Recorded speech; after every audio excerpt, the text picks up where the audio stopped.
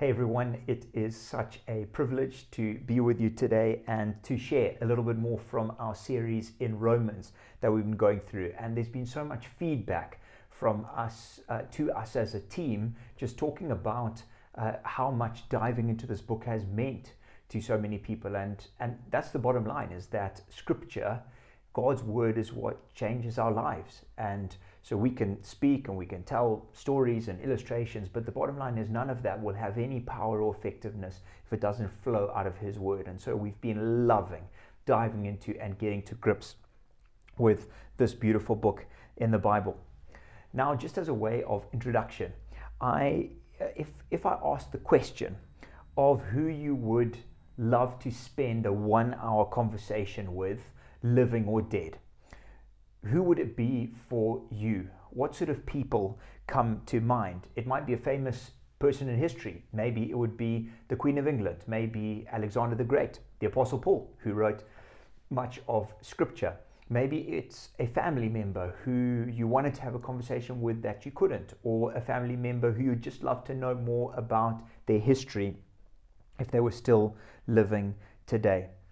But more than likely, it would be someone who holds an important place in your life, someone that you look up to, someone that you admire, or maybe someone that you would want an answer from. But if it could just be a 1-hour slot with anyone and you could choose one person, living or dead, I know that it would be someone of importance to you.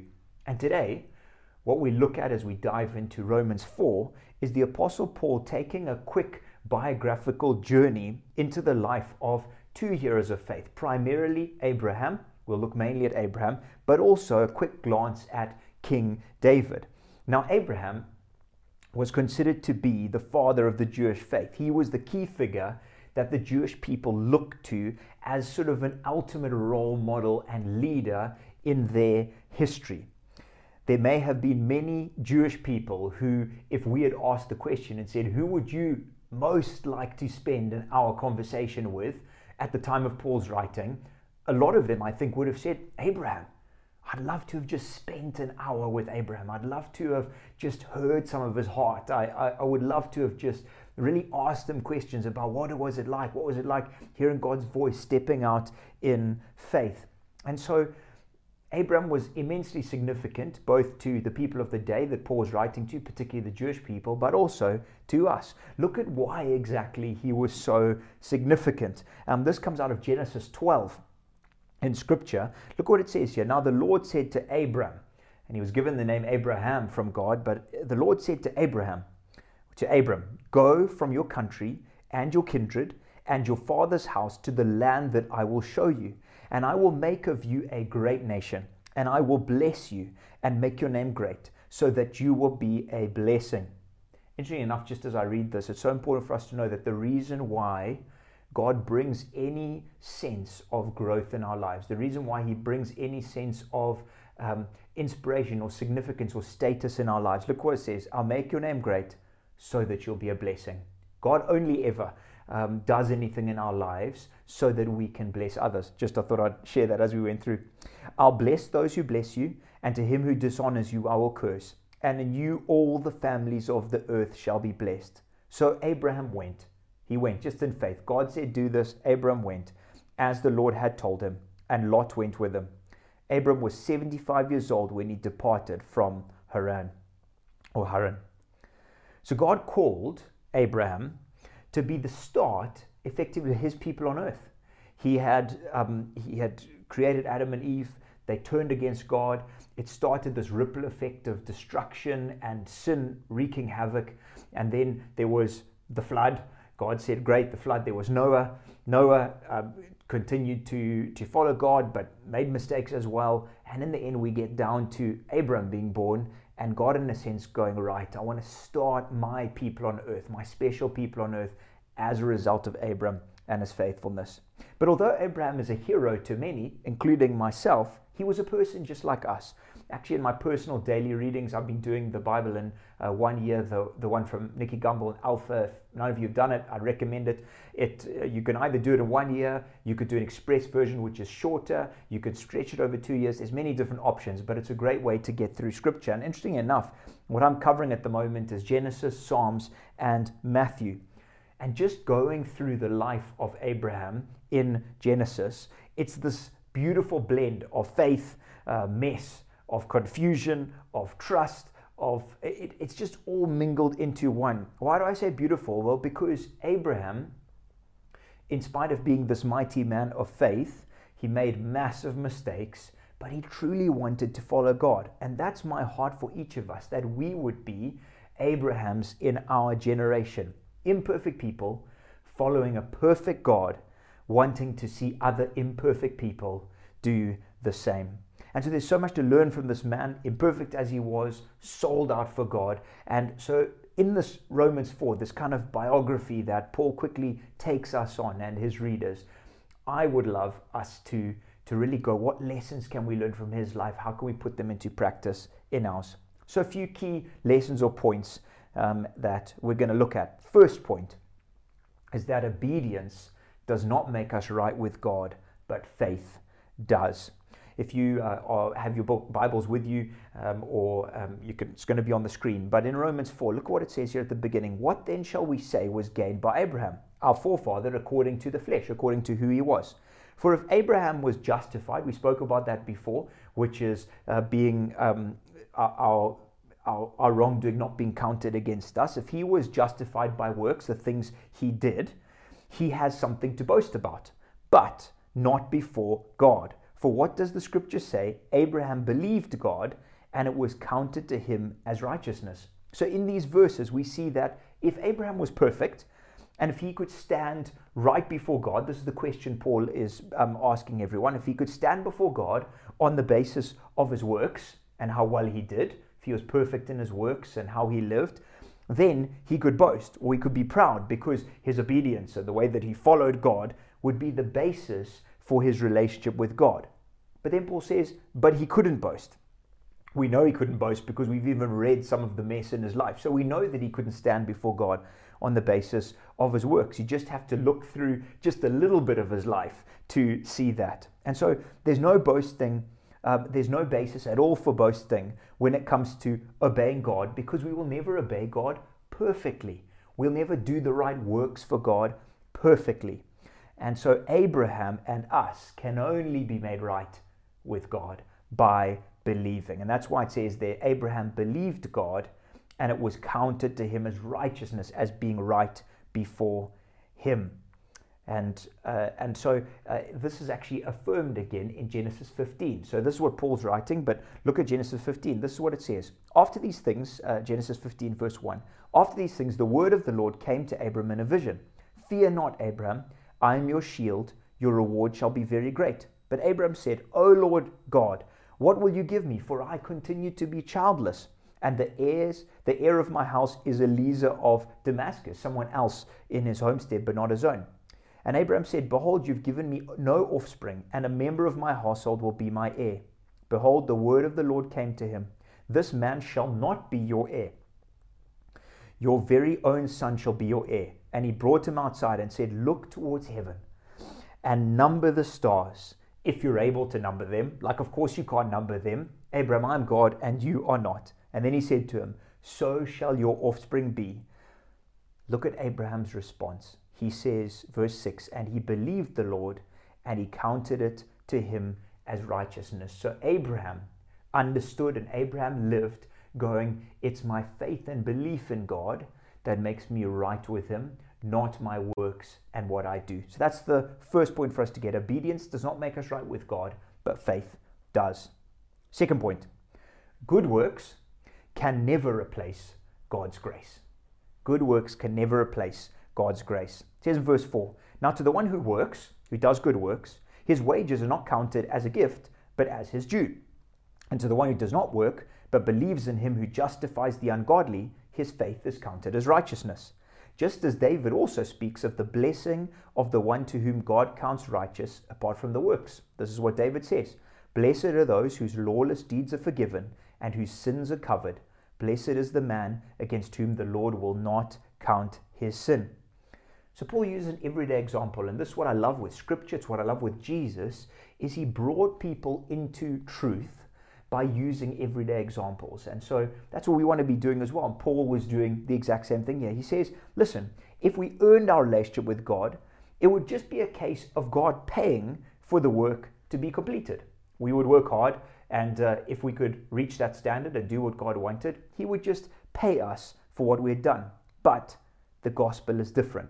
We can't earn a wage for our rightness with God, in other words, for salvation, being saved by God, made right with God, because we could never complete the work required. At the end of every day, the employer would say, if you put this into an everyday example, at the end of every day, the employer would say, listen, I just need you to do this today. This is what I've set out for you today. And you would work and you'd do your best. And at the end of the day, you wouldn't have completed it. So the employer would say, this is what I set out for you. I'm really sorry you didn't reach that standard.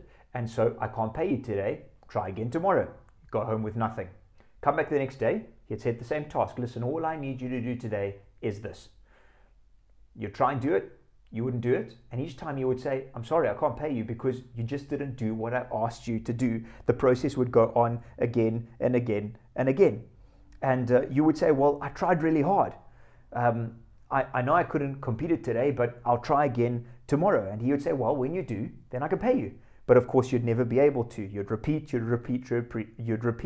And that is why we believe instead of trying harder, because we realize, as it's saying there in Scripture, that it's impossible. Abraham realized that. As a Christ follower, we realize that we will never become perfect, no matter how hard we try. We're never going to reach that standard ever. And so we believe, we trust in him because we know we can't trust in ourselves. And King David believed exactly the same as Abraham did. And he also would have been a hero to the Jewish people. You know, he slayed Goliath. He was a great king, king of Judah. He did incredible exploits. He was also a mess and also got involved in many things he shouldn't have got involved in. But the Jewish people would have also known David as a hero. And so Paul is using both Abraham's example. He didn't try to work his way into heaven. David also didn't. It's why David said there at the end that, you know, blessed is the man against whom the Lord will not count as sin. Blessed are those whose lawless deeds are forgiven. I.e., I don't try and work for these deeds to be taken away. They're forgiven. I believe and God forgives. David had every right to think that works may make him right before God, but he knew that they didn't.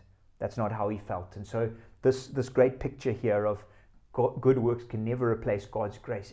Paul's saying, Abraham believed this, David believed this, you need to believe this as well. Next point. External actions demonstrate internal faith. External actions demonstrate internal faith. Verse 9. Is this blessing then only for the... So he's saying if you could be blessed, Abraham was blessed, David was blessed just by God's grace. He says, is this blessing then only for the circumcised? The Jewish people were circumcised at that time, or also for everyone, which we've been sharing the last 2 weeks. Is it for the whole world? For we say that faith was counted to Abraham as righteousness. How then was it counted to him? Was it before or after he had been circumcised? It was not after, but before he was circumcised. He received the sign of circumcision as a seal of the righteousness that he had by faith while he was still uncircumcised. The purpose was to make him the father of all who believe without being circumcised, so that righteousness would be counted to them as well, and to make him the father of the circumcised, who not merely circumcised, but who also walk in the footsteps of the faith that our father Abraham had been before he was circumcised. Now that's lots of different words. We'll shrink it down for us to understand it. Paul is saying that Abraham was considered right with God on the basis of his faith before he was circumcised. Now circumcision, we've shared this a few different times in the past, but circumcision was an external sign that the Jewish people were different to everyone else. They were asked to be circumcised, and God asked them so that externally, physically, people would know they are set apart by me. But what's so interesting is over here, Abraham was considered right before God before he was circumcised. The Jewish people often thought that circumcision had a way of sort of protecting you from eternal punishment. It was almost an external thing that kind of guaranteed you being right with God. Paul's saying, no. It's not about this external thing. It's about an internal change. You see, God said that Abraham was righteous, Genesis 15, and he was right before God because of his belief. And it was only in Genesis 17, later on, that Abraham was circumcised as an external sign before God to show people that he was set apart. And so God asked him to do this external thing to demonstrate something that had already happened, an internal reality. And this would be the same for us today with baptism. We share this often. We've got people wanting to get baptized coming up. Why do we get baptized? Getting baptized doesn't make us a Christ follower. But getting baptized demonstrates on the outside what's happened to us on the inside. We've died to our old way of self. When we go under the water, we've died to an old way of life. We go in a sense where our sin is buried down. We go into the depths of the earth. We die to our sin, and then we're raised again to a new life in Christ. Just as Jesus was risen again, we're raised to a new life in Christ. And it's this amazing, powerful visual reminder of something that's already happened in our heart, of a decision we've already made to follow Jesus. And so baptism for us in many ways is the same principle that is being discussed here. What about another point? Two more. Faith unlocks a relationship with Christ. Faith unlocks a relationship with Christ. Verse 13, for the promise to Abraham and his offspring that he would be heir of the world did not come through the law, through what he did, but through the righteousness of faith, through what he believed. For if it is the adherents of the law who are to be the heirs, faith is null and the promise is void. For the law brings wrath, but where there is no law, there's no transgression. That is why it depends on faith, in order that the promise may rest on grace and be guaranteed to all his offspring, not only to the adherent of the law, the Jewish people, but also to the one who shares the faith of Abraham, who is the father of us all. As it is written, I have made you the father of many nations, in the presence of the God in whom he believed, who gives life to the dead and calls into existence the things that do not exist.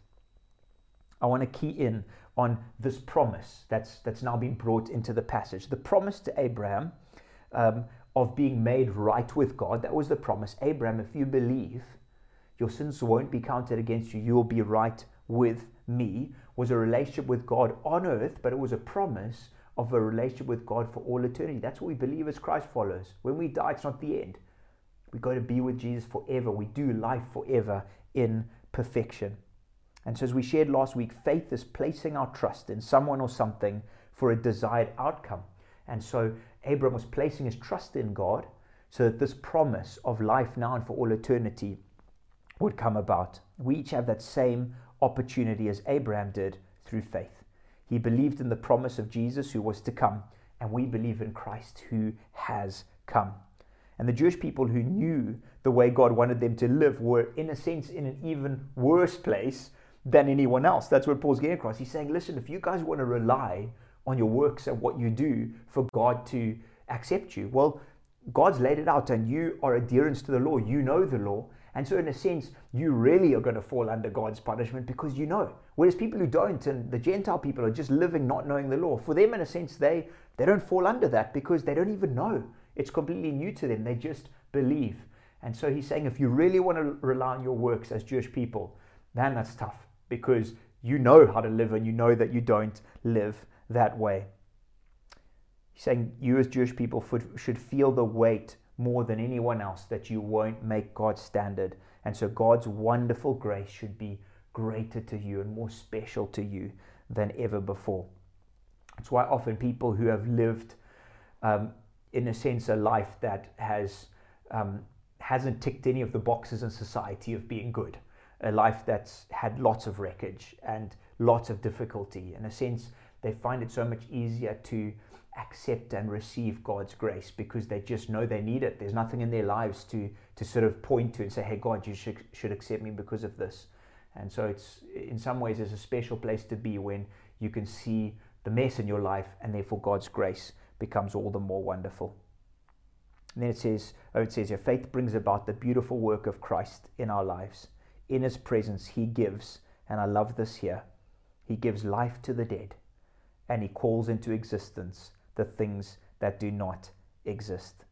In God's presence, as we trust in him, he brings life, eternal life, and life now with him. In spite of our sins, he makes us alive in himself. And in things in our lives that are dead, he brings life to them. And then not only that, he brings existence to things that do not exist, i.e. he does the impossible. He makes happen what could never usually happen. He transforms our hearts from being dead in our sin to being alive in him. He brings us from addiction to freedom. He brings us from broken relationships to restored relationships. He brings us from impossible to possible, from nothing to creation. This is the power that Abraham trusted in. This is the power that you can trust in today. Faith unlocks a relationship with Christ, and as a result of that relationship comes power, and it comes joy, and it comes life. Last thing as we close, faith is validated under trial. Faith is validated under trial. Look at this, verse 18. In hope he believed against hope, that he should become the father of many nations, as he had been told, so shall your offspring be. He did not weaken in faith when he considered his own body, which was as good as dead, since he was about 100 years old, or when he considered the barrenness of his wife Sarah's womb. No unbelief made him waver concerning the promise of God, but he grew strong in his faith as he gave glory to God, fully convinced that God was able to do what he had promised. That is why his faith was counted to him as righteousness. But the words, it was counted to him, were not written for his sake alone, but for ours also. It will be counted to us who believe in him, who raised from the dead Jesus our Lord, who was delivered up for our trespasses and raised for our justification. I just think this is beautiful. Abraham trusted by faith in God's promises of producing him an heir, when in an earthly sense it was impossible. But this God who could raise the dead and bring into existence what was not, Abraham knew could do anything. And he believed it. A question that I've got for you today is, what are you believing God for right now? What promise do you feel he's put in your life? What are you trusting him for? What are you holding on to in your life right now? What impossible situation are you hoping will turn around? I want you to know you're in the same boat that Abraham was, and you're trusting in the same God that Abraham trusted in, and the same God who made a barren womb at a very old age bring life. That's the same God that you and I are trusting in. That verse 20, no unbelief made him waver concerning the promise of God, but he grew in his faith as he gave glory to God. Friends, we usually only know the reality of our faith under trial. Don't assess your relationship with God and your faith levels when things are going great. That's easy. When the world around us is going, well, everyone can be happy. Doesn't matter if you're a Christ follower or not. Everyone can be happy when things are just going great. Successful, provision, no sickness. That's an easy way to have faith. Anyone can have it then. Assess your faith levels and your relationship with Jesus when you're in a difficult situation. Because you see, when we face a situation that's hard or impossible, our response shows the level of our faith and trust in God. And so I don't want to go through difficult times. I don't want you to go through difficult times, but those difficult times do prove to us or show us the very reality of our faith. What do we trust in tough times? Does our faith waver in tough times? I want us to raise our eyes afresh to the power and majesty of our great God. Nothing is impossible. And Abraham's faith, it says, there actually grew during the times of trial. It grows if we allow it. Depends if we'll allow God to grow our faith in times of difficulty. So keep honoring God for who he is. Your faith will grow. I'm going to pray into that in a short bit as well for us. But verse 23 right at the end, it's all about Christ. It will be counted to us who believe in him, who raised from the dead Jesus our Lord, who was delivered up for our trespasses and sins, raised for our justification, for us to be made right with God. He was raised from the dead. The payment for our sins was accepted. We can be made right with God by placing our trust in his finished work on the cross, and that is something to celebrate. So I'd love us to pray just for a little bit, to invite the Holy Spirit to touch us and to challenge us and to strengthen us right now. Let's pray. Holy Spirit, I want to thank you that you're here. I want to thank you that you're close. I want to thank you for the example that we see in Abraham and David. Imperfect people following a perfect God, wanting to see other imperfect people experience a perfect God. Father, I pray that you would help each of us to learn the lessons that we see in this passage, that we too would be people who believe in you. We wouldn't trust in our own strength and our own abilities, but that we would trust in you as Abraham did. I pray you'd raise our expectations for the fact that you are a God who brings into existence things that are not, that you're a God who makes a way when things look impossible, that you're a God who restores when there's brokenness, you're a God who heals when there's disease, you're a God who works in the hardest of situations. Thank you for the example we saw of how you came through for Abraham, and I pray for people right now. I don't know what you're going through, but there's one thing I know is that we serve a miracle-working God. And so I pray for whatever anyone's struggling with right now, that you would raise the expectation of just placing our trust in you for the impossible. For those of us under trial, under extreme trial, Lord Jesus, may we learn the lessons. May we dig deep. May we give glory to you. May we draw close to you, not far away from you. And I know the net result is we will see you do the impossible in our lives, not for ourselves, but so that others might see you. In your powerful name we pray. Amen. Amen. Thank you so much for joining us. What a privilege to be able to dive into God's word together in this nation where we're allowed to do that openly. Please keep praying for brothers and sisters of Christ around the world who just search for Open Doors, the organization, to just see what other Christ followers are going through. And we want to pray. We want to support them in the best ways possible that we can. But I'm so grateful we get to spend this time together. We can watch it through a screen. We can watch it live. We can be part of God's church around the world. We pray as a team that you have a brilliant week ahead. We're so excited to see what God's doing in the midst of transition and change. He's building his church, and he's the one who builds, not us. And so we're expectant to see what he has in store. Thanks so much, and have an absolutely brilliant day.